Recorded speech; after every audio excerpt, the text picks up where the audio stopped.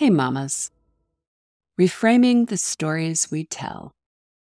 Let me share a quick story about one of the mamas in our program that I think you'll relate to.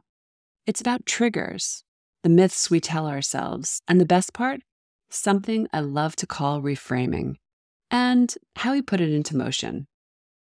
And just to be clear, reframing isn't about revisionist history. It's about revising perspective. It's about moving from feeling deflated to empowered. How we view the events that trigger us and how we see ourselves in the story. For context, let me share that when this mama first came to us, she was emotionally distraught. Painful events beyond her control left her feeling completely broken. She couldn't stop crying. If we handed her some glue, she probably would have scrambled to reassemble the pieces of her fractured life and marriage because, from where she stood, she couldn't imagine life beyond this marriage. God, I can relate to that.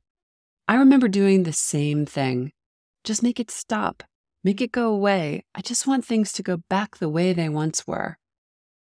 Emotional pain can hurt so badly that we may be willing to simply go back, but there really is no turning back. When a marriage is fractured, there's not enough glue in the world to hold it together. She didn't want to get divorced, but she knew she couldn't stay married. She wanted to stop crying, but she couldn't imagine ever being happy again. But as you can guess, she pushed through the tears and the pain and the uncertainty. In fact, I often laughed because she was the queen of getting her ducks in a row. Let's just say her ducks in a row had their own ducks in a row. She was methodical and found a way to surround herself by people who could support her through this difficult process. That included a mediator, a financial planner, us, and a child therapist, to name a few. And she showed up for it all through floods of tears and pain. Finally, after having to suffer through living in the same family house with her ex, she found a place she could afford and that her daughter loved and was excited about, and awaited clearance from her mortgage broker. Everything was finally falling into place after so much suffering. She had come so far. One afternoon, I texted her for an update. She responded, "Can you talk?" "Sure," I said. She excitedly told me her news and then fell apart in a puddle of tears. Her triggers were triggering, as triggers do. "I'm just so sad about leaving this house. This was my home. This is where we were a family. This is where I raised my daughter. This was my life." You get the picture. The sentimental emotions were shooting rockets through her psyche.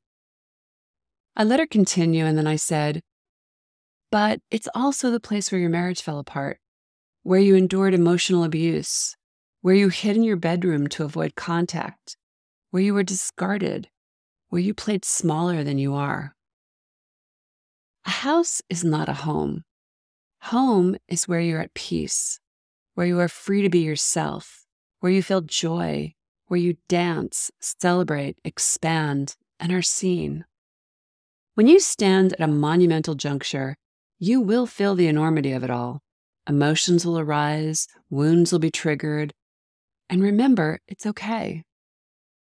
She started getting tangled in the weeds and began to create problems where there were none. "I wanted to be out of this house before the 15th so I didn't have to pay any more rent." And I just stopped her. "Okay, so what's the worst thing that could happen here? You have to pay another month's rent. What if you simply considered that investing in yourself? So you pay one more month of rent so that you can have a peaceful transition into your new home, so you can have it repainted, so you can put the new carpeting in upstairs, so you can clean and move in things in a calm and peaceful way, in a really expansive way. Frankly, that's a no-brainer. That's investing in your well-being. Think about how expansive that could feel." Suddenly she exhaled. She laughed and said, "Oh my God, I needed to hear this today." That's a reframe. We can't control when the mortgage company will approve her.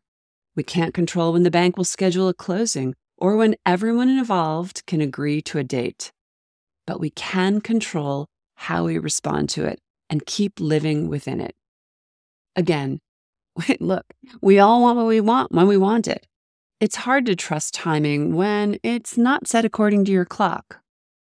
What if we trusted that timing is working out on our behalf, even if we don't understand it? To reframe is to have a willingness to see things through a new lens, one of possibility and hope. Doesn't that feel better already? This is undoubtedly one, if not the most difficult transition of your life. But what if you could trust that it will all be okay? Better yet, that it is okay. The next time you get triggered, ask yourself how you could flip the narrative for yourself. You can start writing a new life chapter the moment you allow yourself to do so. Hey, anyone got a pen and paper? Fly, mama, fly. The Best Self Intuitive Divorce is a game-changing 12-week coaching program that transforms the experience and outcomes of divorce, one mother at a time. If you're a career-oriented woman facing off with divorce, struggling with your emotions, worried about your kids and your future, and want a better way to navigate it all, I've got a short video that can change everything for you. Go to intuitivedivorce.com/video. That's intuitivedivorce.com/video, and I'll see you inside. Thanks for listening, Mama.